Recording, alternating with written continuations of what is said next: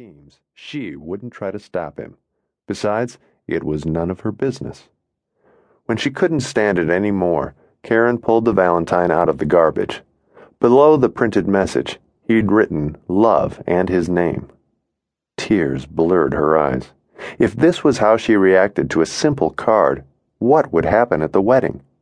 Lanny had asked Karen to serve as her maid of honor, and Karen had said yes. True, it might be a bit uncomfortable, since Matt would be at the wedding too, but Lanny had assured her that she'd discussed the situation with him. Matt hadn't objected. They might be divorced, but they were both adults. It had been 18 months since she'd last seen her ex-husband. The wedding wouldn't be so bad, Karen decided.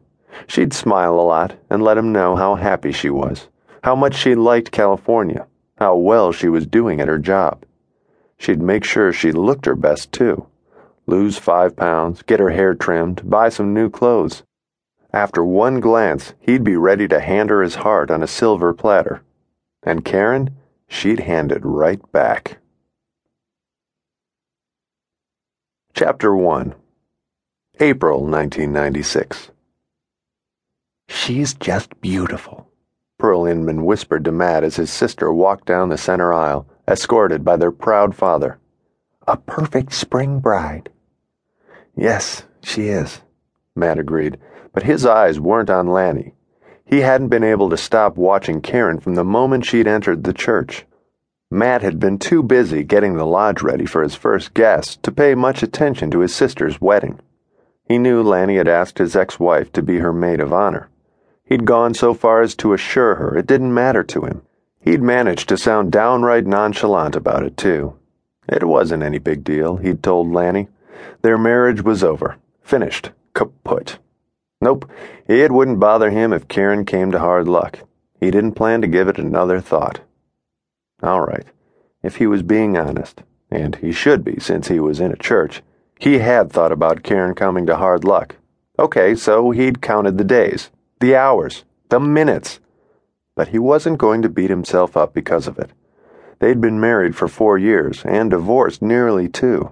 It was only natural he'd be anxious about seeing her.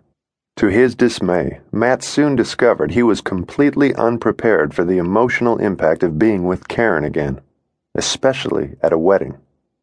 She was so beautiful. His heart ached just from looking at her. She wore an elegant rose-colored dress that was perfect for her tall, lithe frame. A halo of flowers circled her glossy brown hair, and Matt was convinced he'd never seen a more beautiful maid of honor. A more beautiful woman. The church was packed. It surprised and pleased Matt that Lanny and Charles had decided to be married in hard luck. He'd assumed his sister would choose Anchorage, where the majority of their friends and family lived. When he'd asked her, Lanny said she'd chosen hard luck since this was where she and Charles would make their home. She'd met and fallen in love with Charles O'Halloran here, so it seemed fitting to have the wedding here as well. In time, Lanny hoped to start a community newspaper, but until hard luck was large enough to support a weekly, she'd be content to write freelance articles.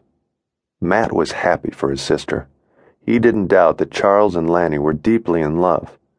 But watching them together had been almost painful, their closeness, their delight in each other. He remembered what those feelings were like before his marriage fell apart. With an effort, Matt pulled his gaze away from Karen. This winter had been long and bleak, with only his hopes for the lodge to sustain him.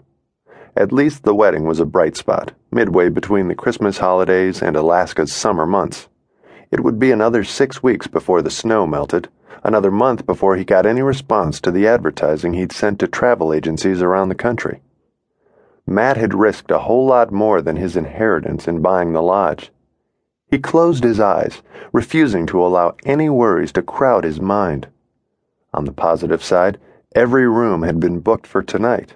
Never mind that his guests were family and friends, and that he wasn't getting a dime for his hospitality. Never mind that his ex-wife was one of those guests. The wedding was a sort of dry run for the lodge. Unfortunately, the kitchen wasn't in working order yet, but he'd have everything up and running by mid-June, just in time to welcome his first real customers. Love, honor. As Charles O'Halloran